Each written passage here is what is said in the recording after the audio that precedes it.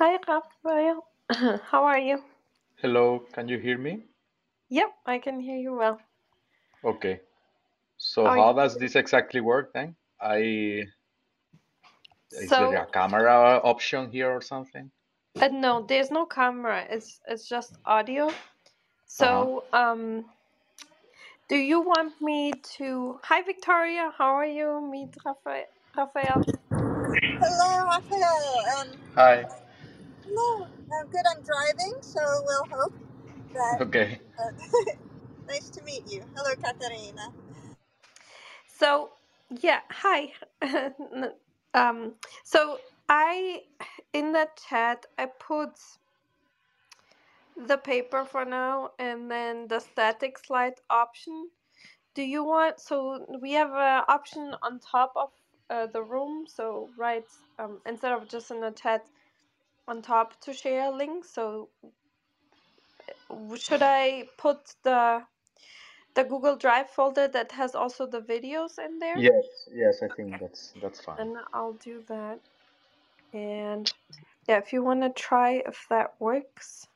So since it's not video or screen share, it's really helpful if you just say, go to the next slide when you switch Okay. to the next slide. And then if you're on the slide that has the video, you could say, now if you can see the slide on the PowerPoint presentation, Okay. open this movie, and then that should work. People are used to it because we had a few presenters that had very large PowerPoint presentation with a lot of videos, so that's how we kind of solved it. So Okay. yeah, we have still 5 minutes, so we still have some time. I hope everything is good. Yeah, Your me your too. start First time with well. this platform, so yeah, it is different to the typical Zoom meeting, right? Like where you share directly your things. Yeah, so this So is like a public social media mm, event. So I don't know if you know Twitter Spaces or anything like that. It's like we don't like it's a public room. Anyone can share that's currently online on Clubhouse. And on Zoom, you would need to know the email yeah. addresses of Okay. people, and yeah, so and Sounds then good. we record the session if that's okay with you. Yes. Yeah, so the links, the good thing about what I like about the Clubhouse recorder is that the links to the PowerPoint and all of this stays active in the replay. The only thing you Okay. cannot do is ask a question. That's why. And then there's this option to switch, like when somebody asks a question that you maybe know the answer of or something, you can just switch to the next person really easily on the recording. Okay. Great. Okay. Yeah, we will start soon. Hi, VTR, how are you? Hi, I'm good. Thanks for bringing me on stage. I'd love to hear more on this topic. Yeah, wonderful. I'm glad. And yeah, welcome everyone. We'll start in a few minutes, so feel free if you know somebody that would be interested in this topic, feel free to share. I'm going to share now on Twitter that we are starting now. And yeah, I think it's really interesting. And it's also, I always love topics that I don't know much about. So, yeah.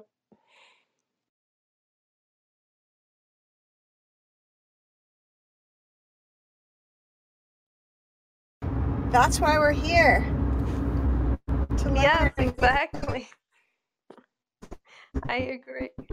That's our enthusiasm.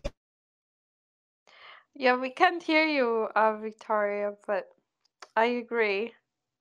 We heard that's why we're here. So, um, yeah, I think since we started this club, I think since I haven't learned so much in a year. since I was probably undergrad student, like from such a broad range of research. So it's been really interesting.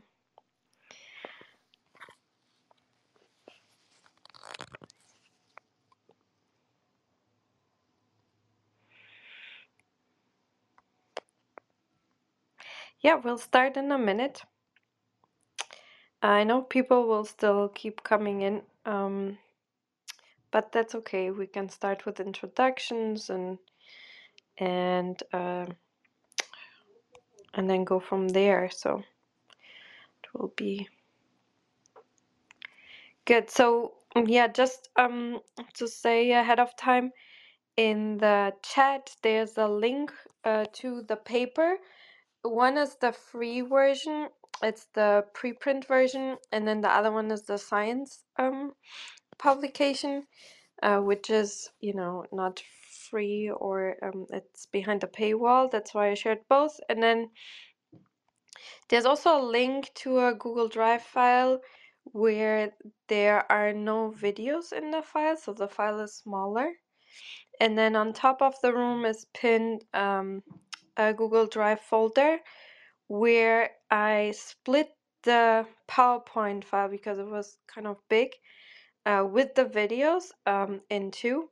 And in case the videos will be really slow in the embedded version, I also uploaded the movies. So Raphael will refer to them, and then you can maybe, if you would like to see the movies easier, then just switch to that file. And the videos are really nice, and the presentation is really beautiful. So you should you should take advantage of having all the files there. So okay, I think we can start. It's 7 p.m. EST. So welcome everyone to Science Society, and of course a special welcome to you, Raphael. I hope I'm saying your name right. I'm probably saying the Yes. Portuguese version. And just so that people get to know you a little bit better, Dr. Rafael Luque is a postdoc at the Instituto de Astrofísica de Andalucía in Spain. And he did his bachelor's in physics at the University of Granada in Spain, and his master's in physics at the University of Heidelberg in Germany. And he is working in this field after his PhD since 2021. And usually since Victoria, her internet connection is not perfect, I'll just try to in front of her do a good job for the interview, because that's her part. And we usually start by asking, how did you discover that you want to follow the path of science? Was it something you maybe always wanted to do, or at some point in your life you, I don't know, had an interesting class, read a book, or something that sparked your interest and Well, I you? think my interest came when I was a kid. I don't know. I think I was 11 or 12, and they in my village they did a astronomy course or something. It was for adults, so my father went and he took me with him because I was the one who wanted to go, and I was really hooked up with all the astronomy concepts that they show us in this course. And afterwards, we did an astronomical observation with the small telescopes and everything, and I was really excited about it. Afterwards, after some years, 16, 17, I started going out with a telescope that a friend had it,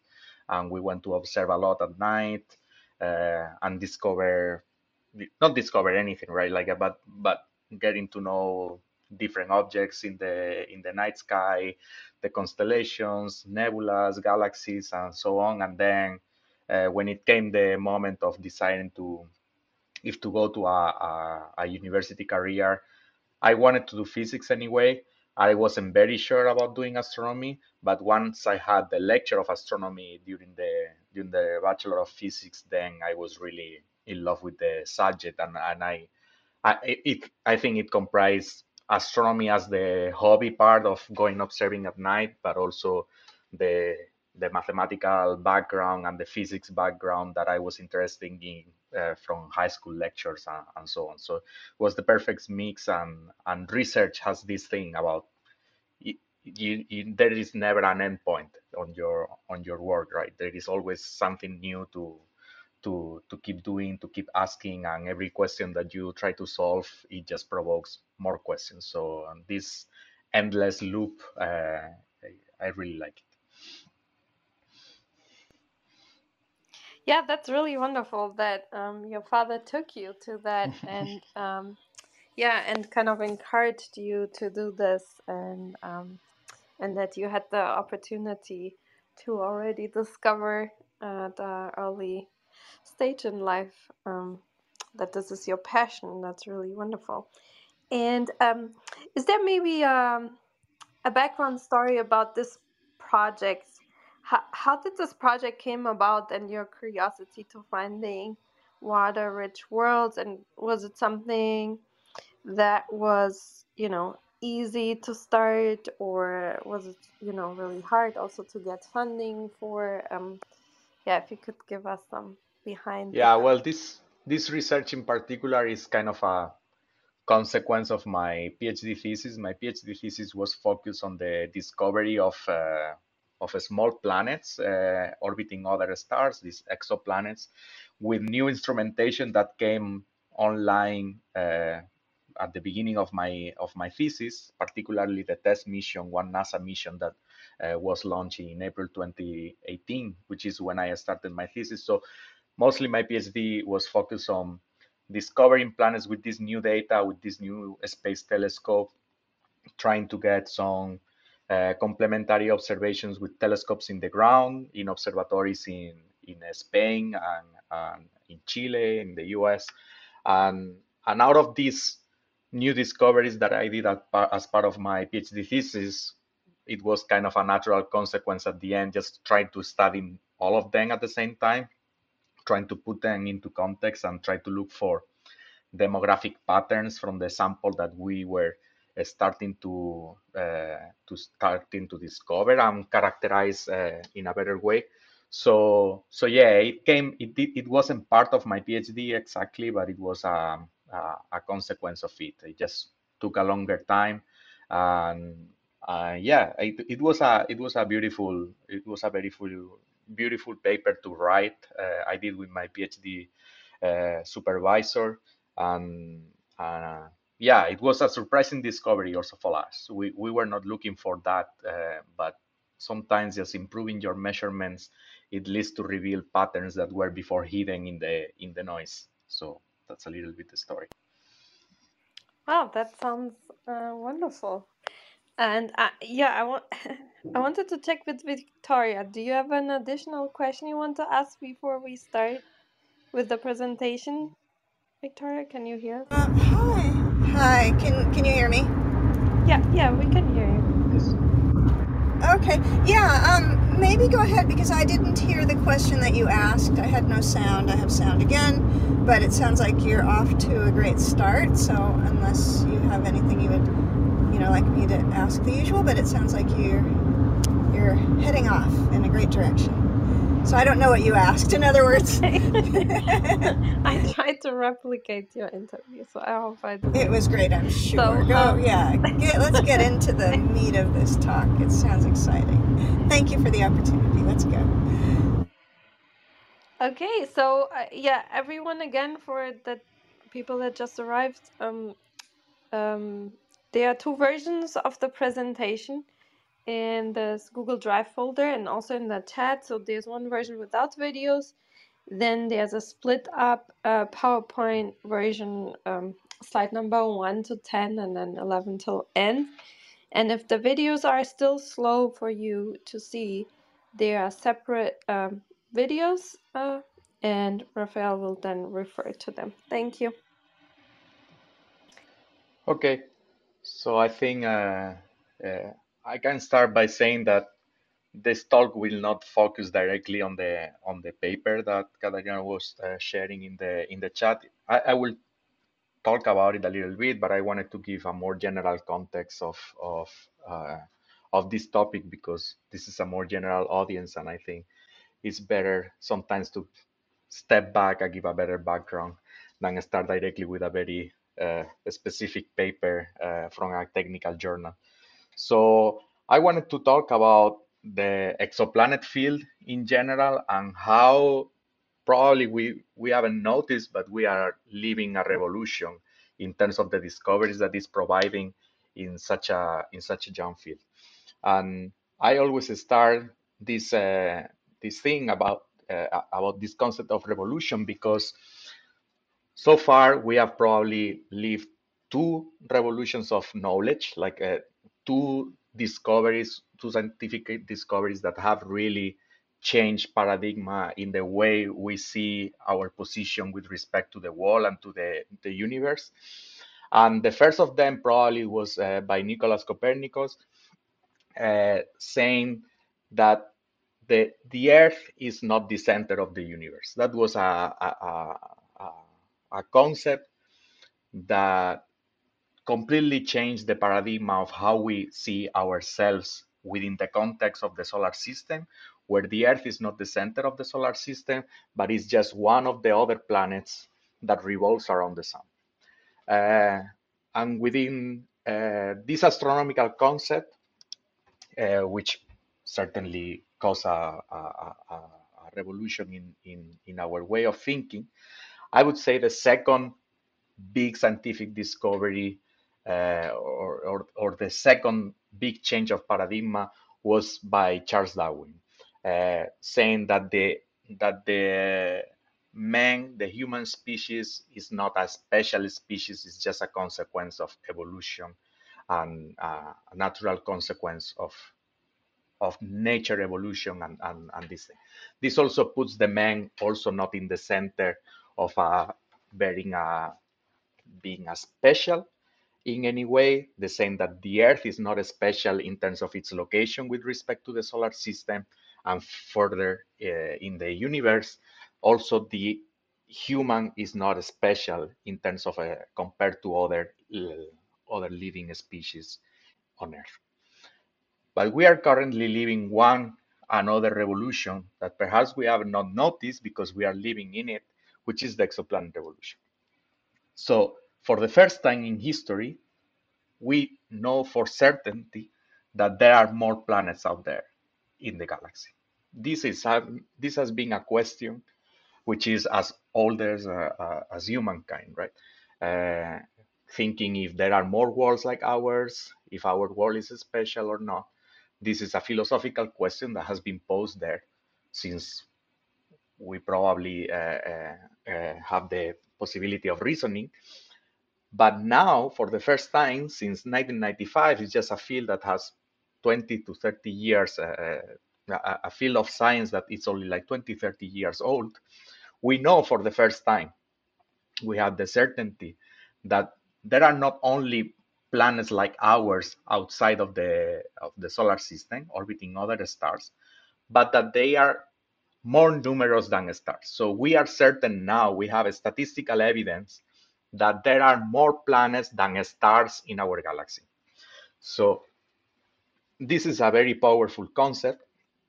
We are not at the step of saying, answering the ultimate question, which will be, are we alone in the universe? Is there intelligent life or life in the universe? We are not there yet, but we have answered the first part of the question, which is, are there more worlds like ours out there? And this we have been answering.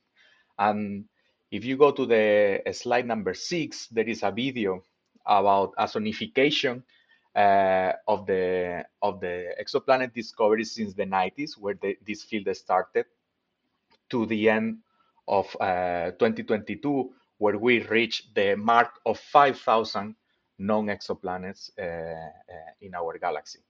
So this video, it's if you want to see it, I think it's called 5,000 exoplanets, something in the folder, and it will show in with a background picture of the night sky, different points that will be appearing at different frequencies depending on the size of the planet, and different colors indicating what is the technique that was used to discover these planets, how the pace of exoplanet discoveries have been increasing since the 90s to now at a very rapid pace. It's almost an exponential pace that we were reaching 2000 planets by the early 2013 or so, and then afterwards it has been increasing steadily to 5,000 planets, which is the mark that we are currently marking. You see different colors. Those colors indicate the different techniques. Most of the points there are red and blue. Those are the most successful techniques, called the radial velocity and the transit techniques, which we will talk a little bit more afterwards to understand why they consist of. So in the next slide, there is a diagram which is pretty empty, that has in the x-axis, in the bottom axis, it has the period of a planet. The period of a planet is how long it takes to give a full round around its host star. And in the y-axis, in the vertical axis, we have the mass of a planet. It is a logarithmic scale, so it spans a huge range of masses, and it is measured in terms of the mass of the Earth. And the stars that are in this diagram show the location of the solar system planets with respect to their orbital period, which means how long it takes to give one full round around the sun for this planet, and what is their mass. We see the first four planets, the rocky planets in the solar system: Mercury, Venus, Earth, Mars, at low masses down and short periods to the left. And on the right upper corner, we see Jupiter, Saturn, Uranus, and Neptune, with larger masses and at longer distances. In the next slide, you can see the population of the 5,000 exoplanets that I told you overplot in the same diagram. And as you can see, the first striking difference is that even though we have discovered more than 5,000 exoplanets so far, we have been not able to discover any analogs to the solar system planet except for Jupiter. And this doesn't mean that these planets do not exist in other stars. This means that our techniques to discover exoplanets are not very good at discovering planets that are at very long distances or with very low masses. So right now we see there is kind of a diagonal that goes from bottom left to top right, which is a limit in our detection capabilities. However, we see planets of all type of masses. We see planets that are as low masses as Mercury. We see planets that are much more massive than Jupiter in other stars. And we see plenty of planets that are at short orbital distances. But this is a matter of planets that are much, much closer to their stars than Mercury it is to the Sun, with periods that are even sometimes shorter than 1 day, which is this 10 to the 0 in the y-axis. If you go to the next slide, I color-coded the discoveries by their technique. And just to highlight that the transit technique, which is the points in blue, are responsible for most of the discoveries of the short period planets, planets with periods that are shorter than 100 days or so, at all sizes, while the radial velocity technique for most of the discoveries of Jupiter that we know in other stars. Just to briefly explain in each of the techniques, the transit technique, on the next slide, there is a video that is called Transit Method, if you want to see, where it shows a depiction of how the transit technique works. It is a very simple concept, which is that of an eclipse. For an exoplanetary system in which the star, the planets, and our telescope are aligned, we will be able to measure a periodic dimming in the light coming from the star due to the planets that are blocking a part of it. So this technique can measure what is the orbital period, which is the amount that I told you before, how long it takes to give a full round to the star. And also, with very high precision, it's able to measure the size of the planets, the radius. But you need the system, the planet, the star, and your telescope to be aligned with the observer line of sight. And that is unlikely if you go to very far away planets or if you go to stars that are very small. So planets at larger distances also take a long time to cross the stellar disk, and that's why they do it so much less frequently. And because we don't have uninterrupted observations with our telescopes only for some periods of time, it is more difficult, more unlikely to find one of these planets in transit.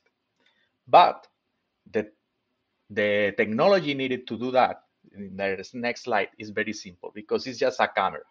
So you can use a normal camera, a small telescope, the biggest telescope in the world, a space telescope, whatever. But the concept behind this technique is very simple. You just need to have a camera and observe a star and look for dimmings, decreasing in brightness of the star that occurs periodically. And because of we have CCD cameras and chips that are very big, we can do this even though it's rare to find a planet, a star, and a telescope that are all aligned and perfectly matches and do eclipses from our point of view. If you observe thousands and thousands of stars at the same time, you compensate this low probability of finding a transiting system by observing a lot of systems. So if the probability is only 1%, you do 100 stars at the same time, and then it is likely that you will find one of them showing a transit. Even though all of these stars may have planets, you would only detect one out of the 100, but you can observe the 100. Okay. The other technique that has been very important historically and still today to discover planets is the radial velocity technique, which is a slightly more complicated uh, technique to understand, but there is a video in the folder called radial velocity, or in the slides you can see that explains slightly better. So the radial velocity technique is based upon the concept of the movement that a planet is inducing in its star when it's orbiting around it. You know that the gravity act both ways. The planet is pulling the star as well as the star is pulling the planet. But the star being more massive, it produces a much bigger pull on the planet than the planet does on the star. But the star still moves around a point in a space that is called the center of mass. And this back and forth movement along the line of sight of the observer produces a Doppler effect in the spectra that can reveal the orbital period and also the mass of the object that is pulling the star back and forth from you. This Doppler effect is the same than we hear the ambulances on the road, and they are starting very with a high pitch, and then when they get far away from us, it is a lower pitch. The same happens with the spectra of the star. If we take the light of the star and decompose it in the spectra, when the star is coming from us towards us, this spectra get shrink. It goes towards the blue. We say it's blue shifted. And then when the star is going away from us in this back and forth movement, the spectra is enlarged and it goes what we call redshifted. This back and forth movement that we will see in the spectral lines, we can infer what is the orbital period and what is the mass of the object that is producing this movement on the star. This technique is not sensitive to the size of the planet, which is very important, and it is why it is complementary to the transit technique. The transit technique gives you the radius of the planet, and the radial velocity technique gives you the mass. But none of them individually can give you both things. And for this, and this is why this technique has had less discoveries, but is the one that is the oldest, it is because we need a spectrograph. And in a spectrograph, we need to observe with a telescope one star at a time. We need to decompose the light of the star with our telescope with a spectrograph, and then we need to compare it with the time, in time, how the star is moving. If we see that there is a periodic movement, then we see that there is a planet in there. So we go to the next slides. This is slide 14, I think. This is a histogram of what is our knowledge of planet sizes in the galaxy.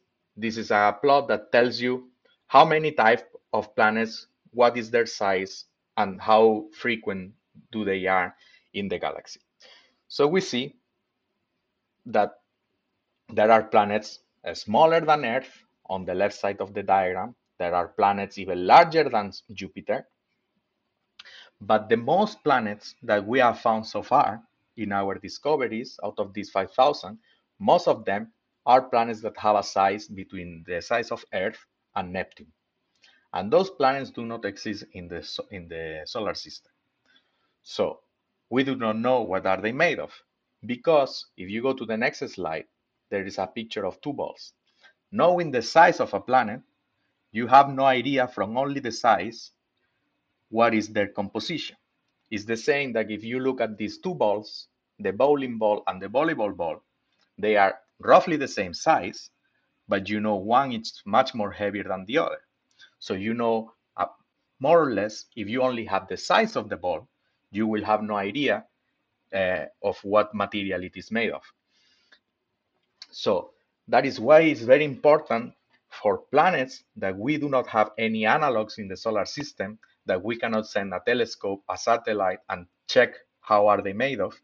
It is very important not to only measure their sizes, but to measure their sizes and their masses, so we can have an idea of what is their density. And for this, you need to combine the two techniques that I described before. You need the radius of the planet from the transit technique, and for this, there are space telescopes like Kepler, the European Cheops mission, the TESS mission from NASA right now, that have been very successful at discovering planets through the transit technique. But then you need to complement them with measurements of their mass. And for measuring their mass, you need spectrographs. And spectrographs, we only have this type of spectrographs in ground-based telescopes. So you will need instruments like Maroon X in Hawaii, HARPS in Chile, Cármenes and HARPS North in La Palma in Spain, or Espresso in Chile, instruments in some of the best telescopes and observatories in the world to do this job. And this is what we did in our paper. What we did in our paper was to combine the measurements of transit and masses from the radial velocity and the transit technique and measure very precise radius and masses to derive densities of small planets that are with the size of Earth and Neptune. So far, there were not many measurements of the masses of these planets because they were small planets and the signals that they produce are very small. But the technology that has been appearing in the last years has allowed us to do these measurements. And in this paper, what we did is refine the measurements and measure the masses and the radii of many planets, and we put them in a diagram like the one in the slide 18. So in slide 18, you can see in the bottom axis the mass of a planet in units of the Earth, and you see on the y-axis the radius of the planet in units of the Earth. So you see a green round circle with a cross that indicates where is the Earth, right? The scale on the y-axis goes up to 4 times the size of the Earth, and 4 times the size of the Earth is approximately the size of Neptune. While in the x-axis, we see planets that are much smaller, much less massive than the Earth, a fraction, a 10% of the mass of the Earth, which is similar to the mass of Mercury, up to 20 Earth masses or something, 30 Earth masses, which is more or less the mass of Neptune. So this diagram encompasses more or less the sizes and masses of planets between the size of Mercury and Neptune, but orbiting other type of stars. And what we see in this sample for the first time is that the planets align very well to only 2 models, which is what they are shown in the slide number 18. We see that you could draw 2 lines and fit most of the planets in this population, but this is not a fit. This is just plotting the models on top of it. So these models, what do they indicate is the relation between the mass and the radius of a planet, depending on what is their actual composition. What are they made of? The green line shows a planet that would be made of 30% iron and 67% rock, which is roughly the composition of the Earth. You see, it passes through the green point, and it passes through almost all of the small exoplanets that we have measured their densities. And then there is another second population that seems to be also very uniformly distributing around this line, which would be a planet that is made out of water and rock in a 50-50 proportion. And this was very surprising because those planets in that regime of the diagram, they were thought to be exactly like the Earth, but with very large atmospheres. So those planets were thought to have a exact same core than the Earth, but we see them with a large size because they have a huge atmosphere made of hydrogen mostly. And that's why, even though they have apparently the same mass, they have a much larger size because the hydrogen atmosphere is so big that you could see a size much larger. However, if you have these planets that are made of, they would have Earth-like cores and huge atmospheres, you would see a big scatter in the population because very small changes in the temperature, in the properties of the star and everything, those small changes in these properties of the planets would make that their atmospheres look larger or smaller. And what they would create is a big scatter around that diagram. However, if you have planets that are so uniformly distributed around this density, it is likely that it's not dependent on having a very big atmosphere, and it is more likely that it is dependent on having a composition that is naturally like that, which is very well reproduced by a 50-50 proportion of water and rock, like the same composition of the comets or some of the icy moons in the solar system. The next diagram, you can see how the distributions, if you plot them in density, which is the mass of the planet divided by its volume, you would see that you can distinguish three populations of planets within this diagram. There is a distribution of rocky planets that have densities very similar to the Earth. They can have slightly more iron, slightly less iron, and that's why their distribution is a little bit more broad. And then we have a sharp peak of planets that are half as dense as the Earth because they are made out of half water and half rock.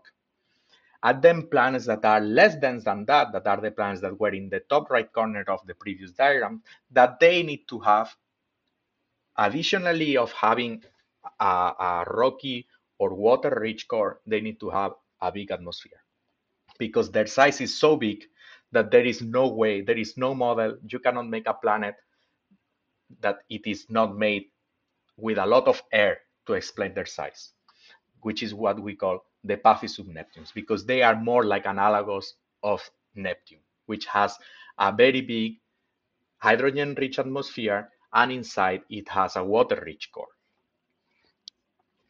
How are these water walls that we were so surprised to find? These water walls, how they apparently are, we have no idea. So in the slide 21, I made a diagram of what is the current understanding of how these water walls could be. It could be that these planets are, as we probably are imagining them, they have a core like the Earth, and on top they have a massive water ocean that covers the whole planet and it is very deep. This is the option A. But this option is very unlikely because these planets are very hot, because they are very close to their stars, and it is probable that during their lifetimes, if the water is exposed to the exterior, these stars would have been evaporating the water because the temperature of the most of the sample is very high. It's higher than what the liquid water could survive in the surface of the planet. So it is very likely that the option A, even though it's the one more naturally comes to mind, it is not true. It's not the true composition of these planets. What it is more likely is that these planets are like the option C, which is something like having a core similar to the Earth of iron and rock, and then the water and the rock is mixed. There is, because of the temperature of these planets are very high, especially in the interior, most likely the rock is in a magma form, and magma is very good at trapping water. You can add a lot of water to magma, and magma doesn't change its properties. So what it is likely is that these water walls are probably more like a magma ocean type of planet, where there is a huge global magma lava type of world, but this lava is very enriched in water, at contrary to other smaller planets that we have discovered so far, where they are pure rocks and the rock is so hot it is molten. Here, there is a huge rock. It is probably molten because of the high temperatures, but the content of the magma, it is highly enriched in water. This would be something similar to taking a comet and put it all the way near to the sun and keep it there. At some point, even though it is made out of a mixture of water and ice, it will melt, right? And that's why we think these planets may be like this. So one of the nice consequences of our study, it is the possibility of looking for alternative type of planets when it comes to habitability studies. So the opportunity that water worlds offer is that there are a huge number of planets that are larger than Earth. So if they are larger than Earth, they are easier to observe with our instruments, because of the bigger the planet, the easier it is to detect it with our instrument. And if we can have a lot of candidates of planets that have a lot of water, it is possible that there will be many scenarios in which water could be liquid in some parts of the planet and allow for processes that may allow the creation or the sustaining of life. So this opens an avenue for increasing our sample of candidates to look for life in the future, not only restricting it to planets exactly like the Earth, but also to planets larger than the Earth that has largest amounts of water. And this is something that we are already trying in the solar system, because the moons of Jupiter or the moons of Saturn, which they are having water liquid oceans underneath their surface, which is frozen, because these planets are very far from the sun, so they are not hot enough to having their exposed water in liquid. There are going to be missions that are going to go there and try to see if the water underneath the ice crust, it is likely it is favorable for having life or not. So even in our own solar system, we are looking for alternative type of planets that could harbor life or life species. And this opens up the possibility of having another type of planet, these water worlds, which we could study in the future to see if there are possibilities for looking for life. Just to close, some remarks. In the slide 23, you see a simulation. This is a real simulation with the actual real data of more or less what are the planets that are around the solar system, compared to the stars that are in our solar neighborhood, and compared with the statistics we know about planets. We see that the planets are here depicted in circles. The circle size, it is indicated of the actual planet size. So there are large planets which are like Jupiter size, which are the large circles, which are not that very common, compared to the small circles, which are very common, right? So Jupiters are not that common in other stars, but planets with the size of the Earth, you see there are many. And in red, you can see planets that are orbiting sun-like stars, and then compared to planets that are orbiting other type of stars in gray. So you see, in our solar neighborhood, we are mostly dominated by stars that are not exactly like the sun. Most likely they are stars that are smaller than the sun, even though the sun is a pretty common star. It is not the most common in the galaxy. The most common stars in the galaxy are smaller than the sun. So you see that among all the Earth-sized planets, the ones that are exactly at the size of the Earth, they are color coded exactly darker. In darker red are the ones orbiting the sun like stars and with the size of the Earth, which are analogs of our Earth. And just statistically, if you go to the next slide, you see that very near from us, there will be 1, 2, 3, 4, 5, 6, 7 sun-like stars that have a planet with the size of the Earth on it.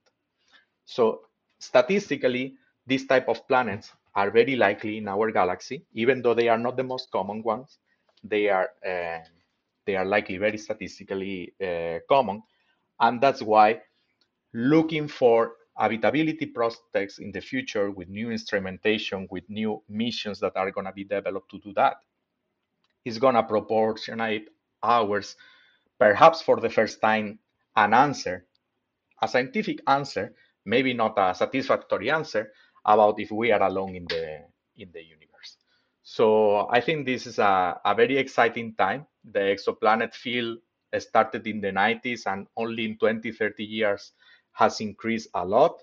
It has attracted a lot of attention from the astronomy community and the scientific community and the public in general. And I think we have already answered a huge question, which is like, are there more planets like ours? There are. This we are certain of it. And I think within the next century, we will be able to give an answer to if we are alone in the universe. So yeah, thank you very much for your attention, and I'll be happy to take any questions. Yeah, thank you so much for this really beautiful presentation. This was really beautiful and very informative. So we really appreciate it. And yeah, please, if you have questions, just maybe follow PTR order and unmute and pass down the microphone to the next person. Thank you. So, Denise, do you have a question? Okay. Frank, do you want to start with the questions? Yeah, sure. Thanks, Katerina. Yeah, I second you. This is beautiful slides and research content. Thank you, Rafael. Uh, this is quite exciting, I think, to learn that. But I do have a few questions. Regarding the slides, I have the slides number somehow one plus yeah, what you're reading out, but the one 18, 19-ish with the scatter plots radius versus mass. Yes. Yeah. So on the slides, I was wondering where is seems there's additional lines you can draw, right? So slightly above, even if you go like even more refined scale, probably there's even more. But there could be one more above the blue line as well.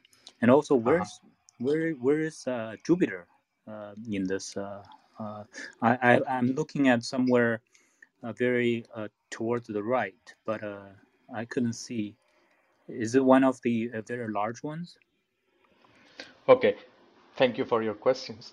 Yeah, you are absolutely right. So you could draw another extra line that has a higher slope to fit the planets that are on the top right corner and start to depart from the blue line, right? Those are what we, in the next diagram, what we call the Paphius Neptunes, with this darker blue, in a darker blue in a diagram. What happened with these planets is these planets must have an hydrogen atmosphere. So they are different from the planets on top of the blue line, which they do not have or they do not require having an atmosphere to explain their masses and radii.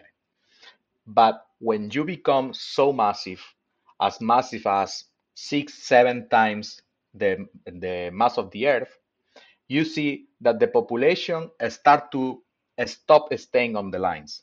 This is because the planets are so massive that even a tiny amount of hydrogen that they collect in the disk while they are forming, they do not lose it because their gravitational potential, their gravity is so strong because they are so massive that they can hold on to these light elements.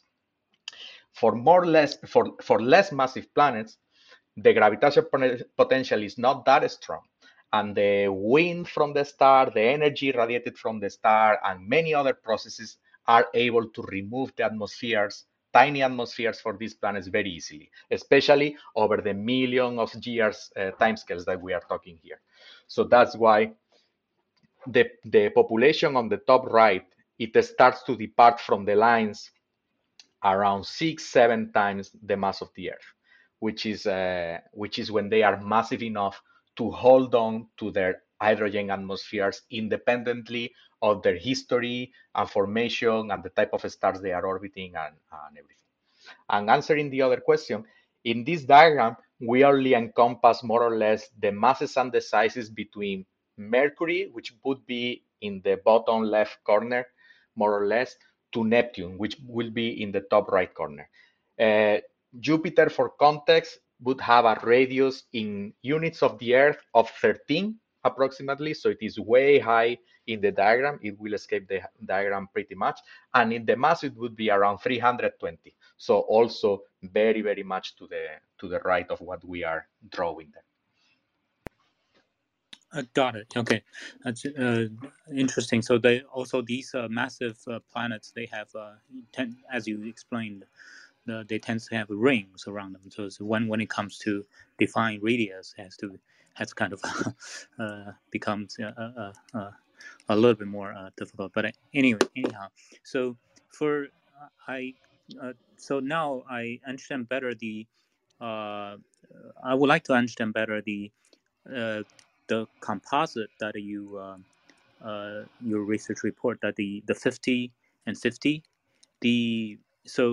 um, these water war, like what we see from the avatar, uh, are they more more common for the dwarf, for the lower mass sun host, or is it more like less than the less likely for solar type system, right? And how do you depend on what analysis that you can pin down the 50% water? Yeah, well, these are really very good questions. So this sample, as you mentioned, this is done for low mass stars. This is because our current instrumentation, especially on the mass side, on the radial velocity side, it is much better at measuring the masses of small planets for M dwarfs because of their mass ratio with respect to the star. If you go to larger stars like the sun, uh, we do not have the instrumental precision to measure planets with the mass of Earth or 2 times or 3 times the mass of the Earth. Those are produced such small signals, and usually they are at larger distances that we do not have the instrumental capabilities now to characterize very well these planets. So far, the sample of the M dwarfs, it's kind of complete or free from detection biases. Let's say it is not really true, but compared to the larger stars, sun-like stars, it is true. Where for sun-like stars, if we would plot a similar one, which appears on the paper in the supplementary materials, you would see that the sample, it is limit on the x-axis around 5 Earth masses or something, which is when the populations start to overlap. One thing that is important to notice is these 50-50 planets, these water worlds, they must form beyond the ice line in the protoplanetary distance. This is the distance from the host star where the temperatures are cold enough to have all the water all the water material in ice form, right? So these planets, for having this composition of half water, half rock, they must have formed beyond the ice line, where in the solar system where the giant planets form, right? And then afterwards migrate in, because these planets, we detect them very close then to the star because of the transit technique. What it is important, and we think that this might be a difference for M dwarfs with respect to sun-like star on terms of the population of the water worlds, is the water worlds may be ubiquitous and form as often as the rocky planets for all type of stars, but we will not detect them as likely for one star and the other. This is because we need the planets to migrate all the way in near to their star in order for us to be detecting them with our instruments. So for M-dwarf stars, it's very unlikely that you form giant planets, planets like Jupiter or Saturn. While for sun-like stars, there is more mass, there is more material in the protoplanetary disk, and forming planets like Jupiter or Saturn, it is more likely. And if you form a planet like Jupiter or Saturn, you necessarily need to form it beyond the ice line, and this creates a gap that doesn't move inward anything that is behind him. It's what happens with Uranus and Neptune. They are not near the Earth because Saturn and Jupiter are blocking their path to go inside. But for M dwarfs, because it's very unlikely that they form gas giant planets because there is not that much material in the disk to form these massive planets, it is likely that the planets that form there beyond the ice line, they do not have any obstacles to move all the way to the interior parts where we can detect them afterwards. So I think a big difference that we may find observationally is that the water wall population at close distances to the star is more common for M dwarfs than for sun-like stars. Right. So okay, thanks for that. And the how do you what is the how do you pin down the 50% water? The by spectral analysis or These are just by internal composition models. So these are models that match the density, the measured density of the population. It's an easy calculation in terms of just checking what is the density, fixing the density of a material like that, and then see what is the relation of their mass and radius, taking into account some self-compression and other effects, but it is that. The thing is the 50-50, even though it's just a model that could be 100 or 0 or 70-30, whatever, this 50-50 proportion is interesting because a 50-50 proportion between water and rock, it is what is expected beyond the ice line in a protoplanetary disk from different planet formation models. So that's the composition, the typical composition of a protoplanetary disk beyond the ice line would have a 50-50 content of water and rock by mass. So the observations match this prediction very well from the formation models. I see. Let me yield my mic, but if there's more time, I do have more questions. Yeah, thank you. By the way, quickly, is the water like in ice form or in liquid form or gas? Most Ice form. likely, most likely mixed with the magma ocean because these planets are very hot. So it is something that we really do not have an analog uh, right now. If they were planets colder than that, it would be likely that they differentiate, but not at the temperatures of the most of the observed sample, which is warmer than much warmer than 100 degrees Celsius. Okay, thank you. Yeah. I guess Katarina. Yeah. I'll give him a mic. Oh, yeah, thank you. Dr. Shah, did you have a question? Yes, I might. Thank you so much, Rafael. We're really learning something new.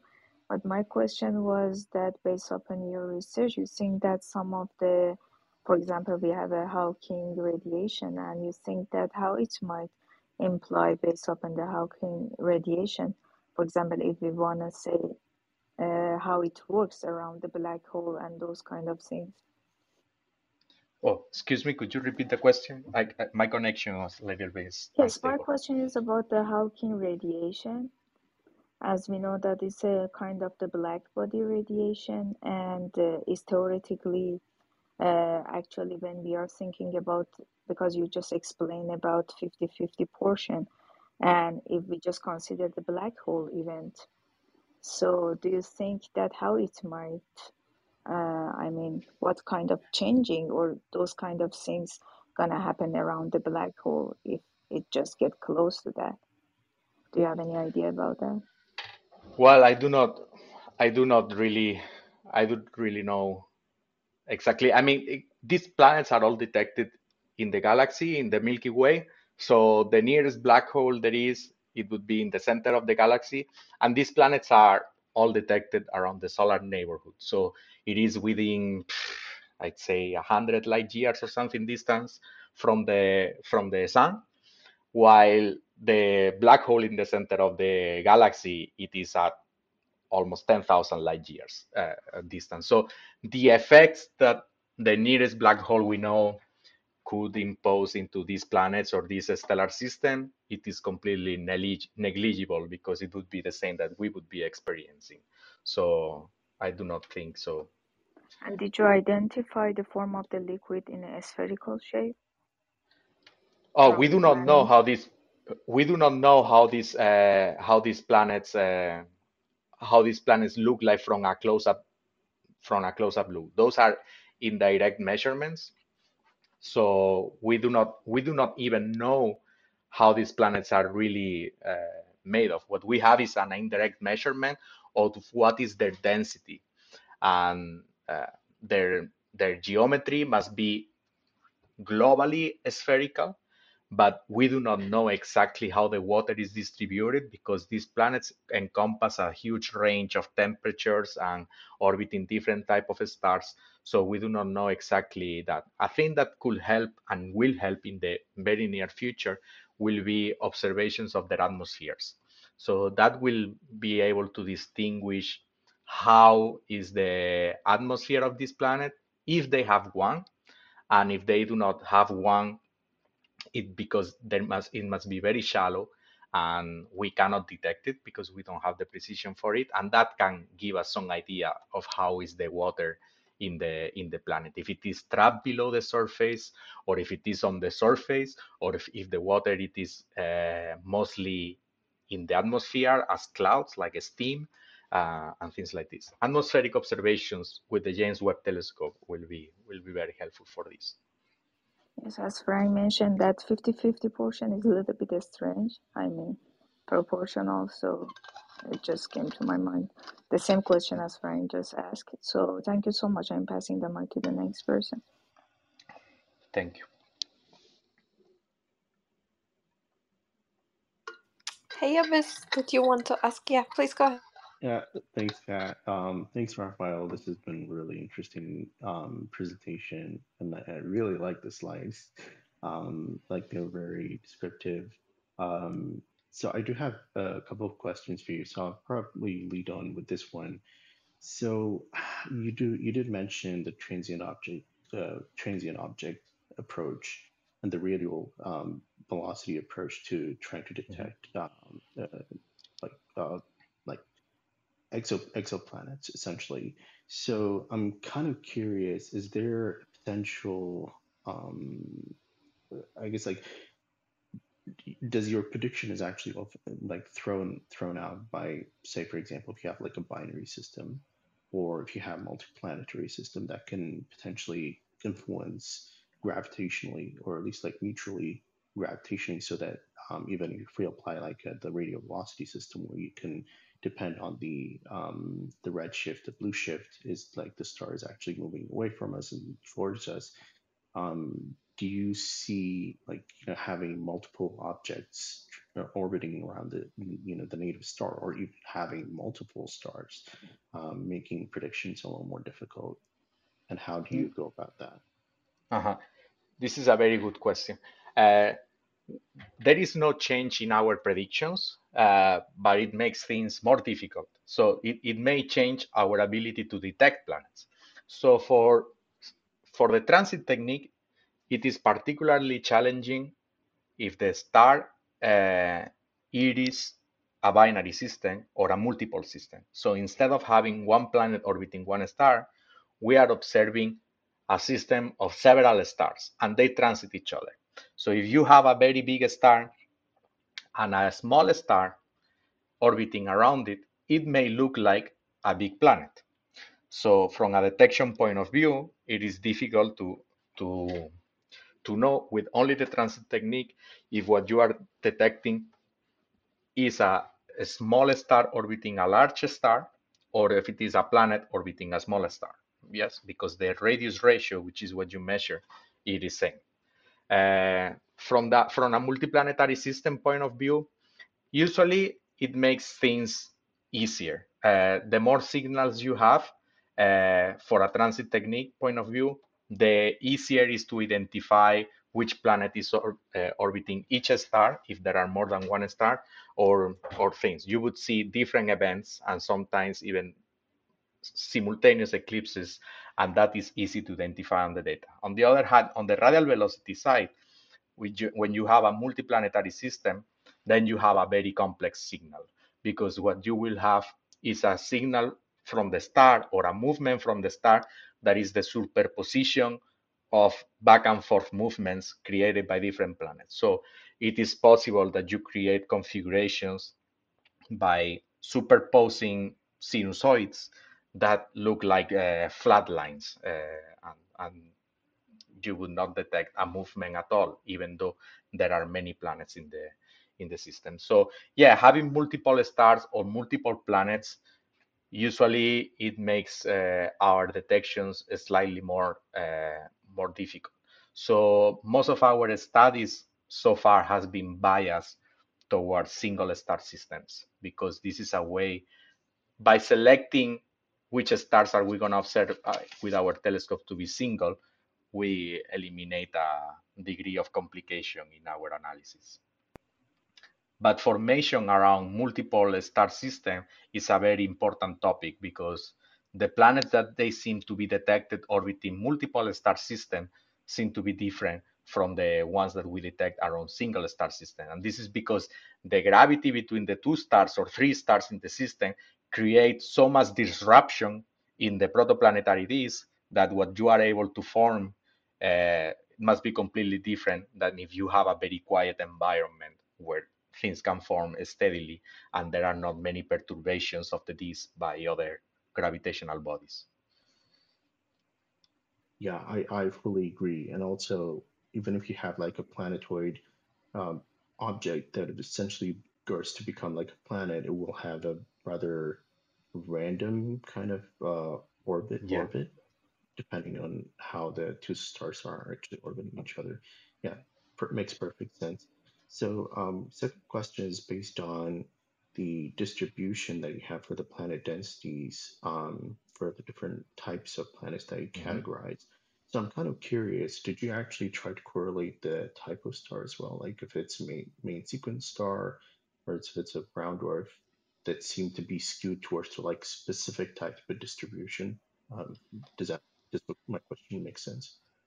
Uh, yeah, we have tried to compare our sample, which is mostly done for M dwarf stars, which are stars that are much smaller than the sun, colder than the sun. We have tried to compare with the stars similar to the sun, and the patterns seems to still be there, but we do not have the statistical confidence to claim as a population that the detections that we see for sun-like stars do not conform a population of also water worlds around them.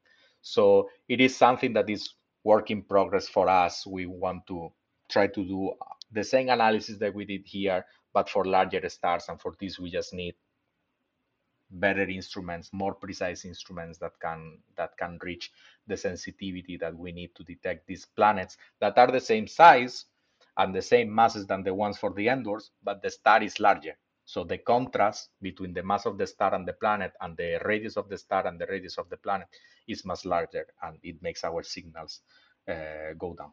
But yeah, we are trying to look for that. We are focusing on small planets. We have not done the exercise for gas giants, because our research interest is on planets that do not have any analog in the solar system. No, that they seem to be so common, and we do not have one of them. So we hope to by understanding the population orbiting other stars, knowing why we do not have one of those in our solar system. Right, that makes perfect sense. And you cannot actually infer if the planets are tidally locked to their native star, right? At this point, I mean, given the You resolution. can you can do it, and for these M dwarfs, because of their distances to their stars are very close, I would say 80% of the sample of these planets that I showed before in the diagram are all tidally locked. There are some that are at larger distances that perhaps are not, but they are all tidally locked. That's why we are pretty sure that the water walls cannot be something like a huge ocean on top of a rocky core. It cannot be that because these planets being tidally locked and showing the same phase to the star for millions of years, the water, if it is on the surface, it would have been evaporated and create a huge climate that would affect the whole planet on the evolution. So yeah, these planets are definitely most of them tidally locked. When we go to do this study to sun-like stars, then it is likely that we will find planets that are at larger distances, and these ones they will not be tidally locked.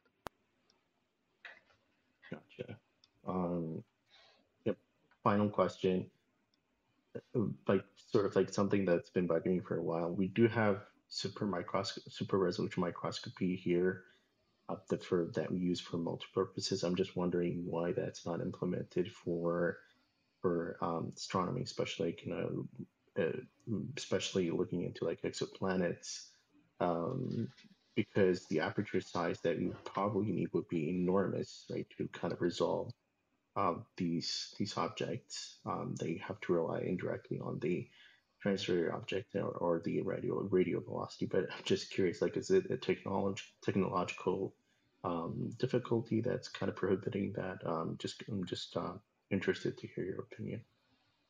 The stars are very far, really, really far. Like the distance, it is enormous. Even the closest stars, we are not able to see them, their size, right? Directly their size, even with the bigger telescopes, even doing interferometry and this type of techniques. So, yeah, it is a matter of stars are so far away that for almost any type of astronomical observation, they are a point source, right? They are a point. And planets are even smaller and they do not bright by themselves. They do not have their own brightness. So you cannot detect them directly, but indirectly. And that's why it is a huge limit. However, there are plans to do much more science with direct imaging. This is a technique in which you point your telescope to a star and then you cover the light of the star with, it's called a coronagraph, but it's mostly like when you put the finger on top of a bulb, a light bulb, and then you can see around it, right? So that's the same technique here. You point your telescope to a star, you cover the light of the star and try to see surrounding if there is something that brights, that glows, which is usually reflecting the light from the star towards you if it is a planet. So there are new advancements to try to use this technique for trying to study analogs to the solar system in the future. Right now, this technique is being used only for detecting stars that are very young, so they are emitting a lot of light and they are illuminating planets that are super big, much larger than Jupiter, and that they are a huge distances from their stars. Long distances from the star, way longer than Pluto or things like this. So these are the only planets that we can detect right now with this technique. Is you cover the light of the star and you are able to see a planet way bigger than Jupiter at a much longer distance than Pluto, which is something that we do not know that exists in the solar system. But slowly, by improving the technology, we will be able to detect analogs to the solar system at the distances of the solar system. So it is something that will be very exciting in the future. Agreed. I'll pass the mic to the next person. Kyle? Oh, don't worry, it'll be quick. You all took the good questions that came to mind. I was really taking interest. It was a very vivid presentation. Thank you. I was multitasking and I was still able to kind of track along. And I was curious about the math of the planet to find the density. And then you basically answered the questions about having that placement to be on Earth for uh, the light blocked between the star or the planet in relation to the planet being measured. So, and then you went into, I was going to ask about the Pleiades, because that one was taken, and then you answered about the multi, that would be somewhat of a multi-star environment, would it not? The Pleiades, the Seven Yeah, well, Sisters? this is also a location of planet formation, right? Like it's a stellar nursery, which is at the same time that the stars are forming, planets are forming. So if you have an environment where many stars are formed close together, and many of them are very massive, and they can influence the environments of their neighbors and their disks that are forming around their neighbors, it is very disruptive process that can completely halt planet formation. So a star that is being born very near to a massive star in the Pleiades cluster most likely will not have any planets, because that disk of this smaller star is going to be totally disrupted by the larger star that is near to it. So Very cool. Thank you so much for the presentation. It was amazing. Yeah, thank you so much for all those questions and answering those questions. I was wondering, um, that's maybe something, I don't know, maybe very far fetched, but we had a guest speaker here that talked about white dwarfs, polluted mhm. white dwarfs, where you can basically go back in time and assume what type of planets, like maybe assume what type of planets Falling. surround it, maybe. um, do you like it, getting more and more of your data with correlating maybe the star data with the what type of planets are around them? Do you think if you would cross link those data sets, you could make better assumptions of both, like what's back in time, what type of planets maybe were around, and if that changed over time? I'd like to learn more about like the evolution of the universe, basically. Yeah. The problem with the studying the evolution of the universe is that we are part of it, right? So we always need to take a demographic approach to everything, because we cannot wait and see one system how it goes all the way from formation till destruction, right? So it is very difficult to combine the samples because of the different techniques that are used to detect different type of science cases. So for the white dwarf pollution, what you do is you take a spectroscopy of a white dwarf, and you see that a white dwarf can only have neutrons, right? And it's their composition from a theoretical point of view is very clear.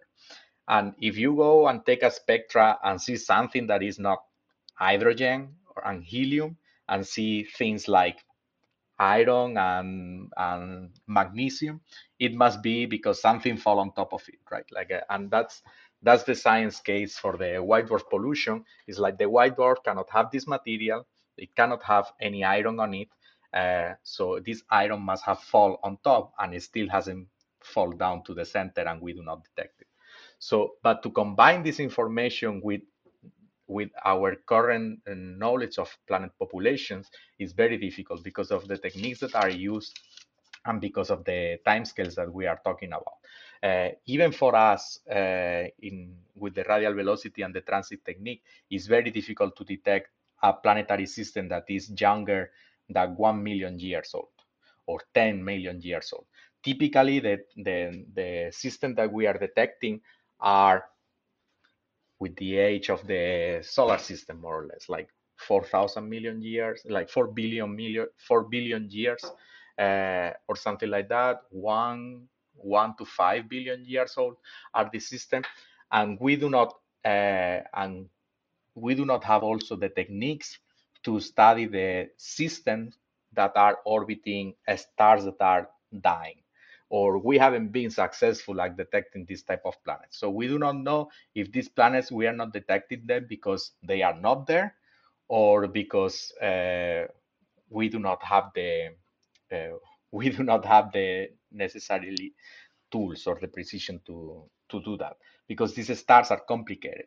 Very young stars are very complicated because of a lot of stellar activity and things and energy that they expel. And very old stars are also very difficult because they are extremely big, like red giants and things like this. They are huge. And if already we are suffering when we try to find a planet orbiting a star like the sun, imagine for a star that is 100 times the size of the sun. So we have tried, and there has been some results, but not very successful. And that's why the very few detections that we have done, we are not sure if it is because these planets are not there, and that's why they are not common, or just simply because our precision is not enough to do it. But yeah, I think each field is progressing at a very high pace, and everybody is trying to do, at least in astronomy and exoplanet field, trying to do everything as multidisciplinary as possible and trying to combine pieces of information from different fields and everything.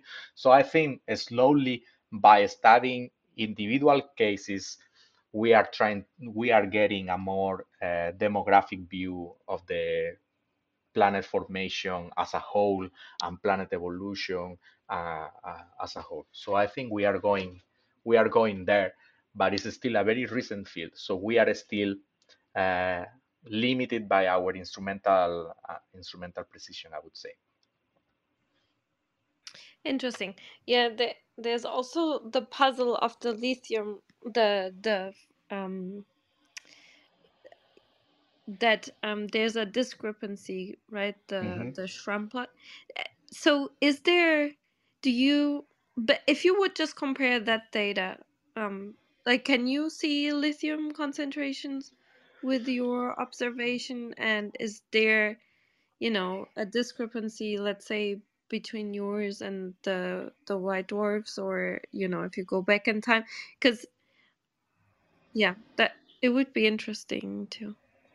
Yeah, we in the stars that we have studied, which is mostly Endors and most of the exoplanet hosts, there is no lithium absorption, so we do not find lithium in those stars. And for Endors particularly, measuring elemental abundances is extremely complicated because their spectra, because they are very cold, so there are a lot of molecules and atoms in their atmosphere. In the photosphere of the star, there are a lot of molecules, and this creates bands in the spectra, which is very difficult for analysis to identify single elements. And from our sample, we have no lithium detections at all, but it is very difficult to do this for Endors. So in a sample of sun-like stars, it would be easier to do it. And sun-like stars afterwards are the ones who evolve to white dwarfs, while M dwarfs, they consume their fuel so slowly that in the whole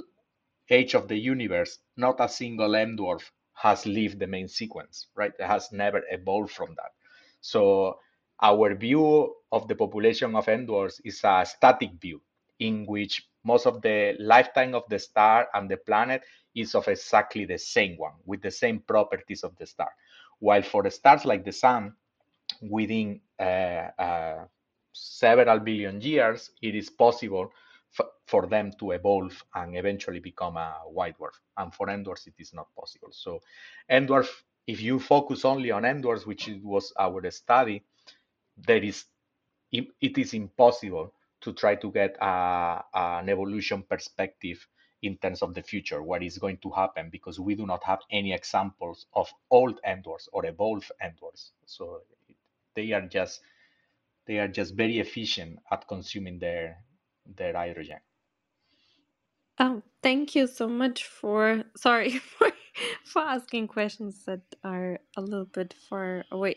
And I wanted to ask VTR, you didn't get the chance to ask a question yet. Did you want to ask something before we close the room? Oh. And no, thank you, Katrina. I was just listening.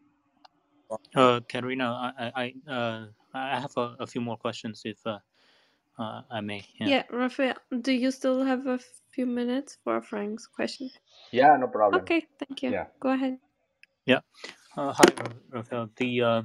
Yeah, so I've been listening to the previous discussion was also very interesting. I learned a key fact that so this these planets are not say there's a fact that due to the tidal lock that the planet will lose its water surface water. Is that the conclusion you share? At the temperatures or at the distances that we find these planets, it is very likely that that if there was any surface water or exposed water to the irradiation from the star, that would have been removed by evaporation. So what it is left, it must be a small atmosphere which is water rich, but there cannot be below that atmosphere. There cannot be a water ocean as we understand. And I see. tidally Interesting. locking, So on it the is a fact that influences it. I see. So interesting. So on the slides, the 12 that you show the working of radio velocity technique. So Uh-huh. I understand. So this there's a wiggly line that you draw. Is can I understand the higher frequency? The highest frequency is one. Um, so it's supposed to be aligned with our line of sight, right? To the Uh-huh. observer. Then the highest frequency is one. It's like vibrate towards us, right? So and then Exactly. the okay, I got it. So the for my earlier question regarding the types of planets that I also see the another plot data, the slides number 9 with and also interesting there's a two color dots, so by two different methods, transit versus radio Hmm. velocity. So they both share a seems to be lumped, right? You can say there are three lumps, but say now we only say there are two centers, Uh-huh. along the diagonal line. So are they? Although this is for periodicity as x-axis, is it also somehow corresponds to the two type of composition that is this the same grouping as the uh yeah. Yes, yes, yes. This is totally right.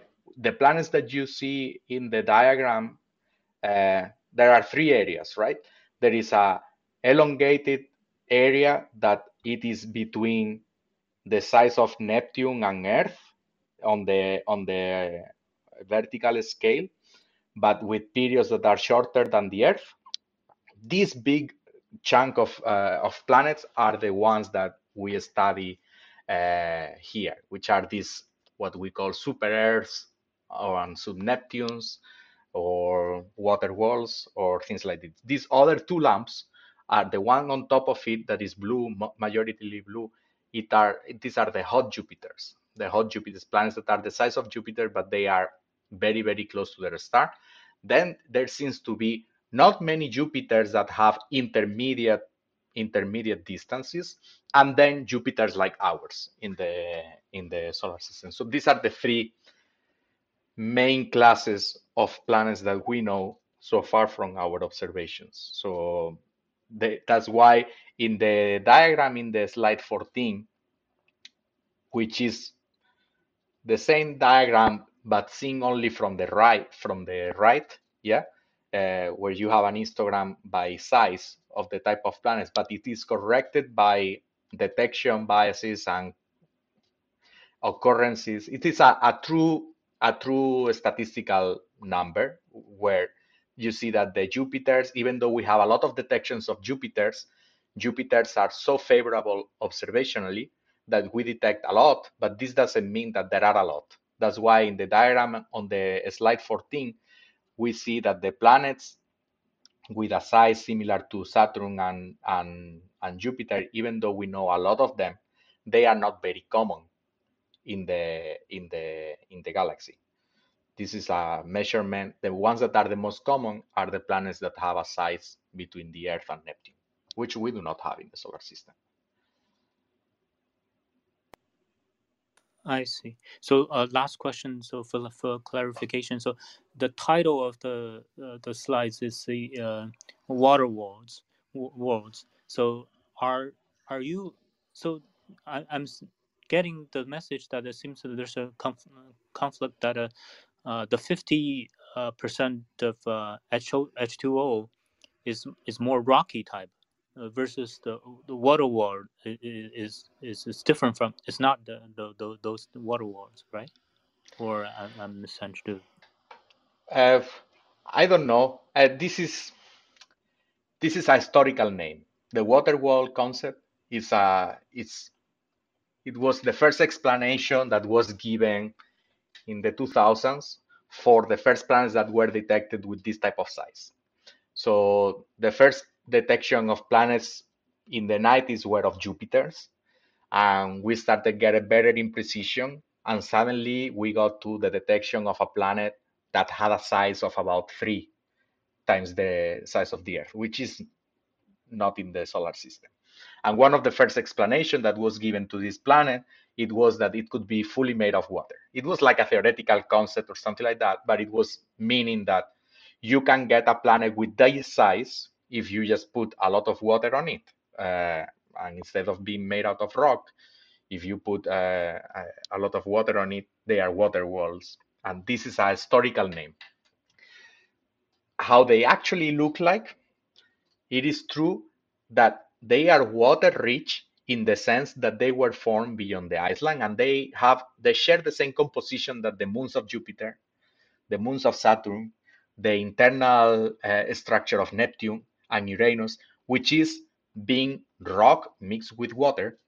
And this makes it, but in the solar system, this water is in ice form and it is solid and it is much easier to understand. So that's why we call them icy moons, because they are icy. These planets are exactly like the same, but they are so hot that they cannot be icy. But they still have a lot of water. It's just that the water is probably mixed with a magma because the rock is so hot it also melts. So historically, we have kept the name of water worlds, but I know it is kind of misleading if you think about it. So, and also we do not have, it is something that just regained now a little bit of momentum because this explanation was discarded in the past years. It was mostly discarded that these water worlds could really exist and be ubiquitous. So yeah, we have kept the name for historical reasons in the paper, but it is misleading when trying to think about the structure, the internal composition of the planet. It's true that these planets, these water worlds, they may be more like a lava planet with a lava that is very rich in water. Got it. Thanks for that clarification. Very, very clear. Thank you. Karina? Yeah, yeah, thank you so much. We have that kind of water, isn't it when we talk about this deep ocean, like that we have another ocean deeper in the earth, that it's this type of water that's in rock form, basically. Is that, could we imagine that it's very similar to our? For colder planets, yes. For colder planets that are at a temperature where you could have a solid rock surface. Below that surface, there must be water, liquid water. So for planets that are really, really hot, this rock is also molten, and then there is no possibility. But yeah, we can think for some of these water walls, most likely they are like Europa, Titan, like moons of the solar system are probably a good analogs. Or if you take a comet or something like that, then it's most likely if they are cold enough that they can have a rocky surface. Below that surface, there will be regions where the liquid is water. The water is liquid. Excuse me. Oh, interesting. Well, yeah, thank you so much for coming and answering all of these questions that we had. I hope you enjoyed it too. And yeah, and thank you everyone for asking interesting questions. It was such an interesting discussion. Really enjoyed it. So yeah, and we wish you all the luck for your future research and your current research and a lot of funding. And maybe we when you publish some more, maybe we can invite you back, or when you feel like you want to come back, feel free to always come back. Great. Thank you very much for the invitation. It was fun to be here, discover this platform, and the questions were great. So yeah, thank you very much. Great, thank you. And yeah, for everyone, if you like discussions like this, if you haven't done so, just follow the club. Then you'll see our calendar, and our next discussion will be led by Dr. Bazou. He will talk about decrypting the mechanical code of DNA and the epigenome. So I think that will be really interesting too. So very different, but hopefully I hear you all back soon, and enjoy the rest of your morning, day, evening, wherever you are. Thank you so much, everyone. I'll Thank you, Katrina. Thank you, Rafael. Thank you. Thank you. Bye. close the room in 3, 2, 1. Bye, everyone. Thank you.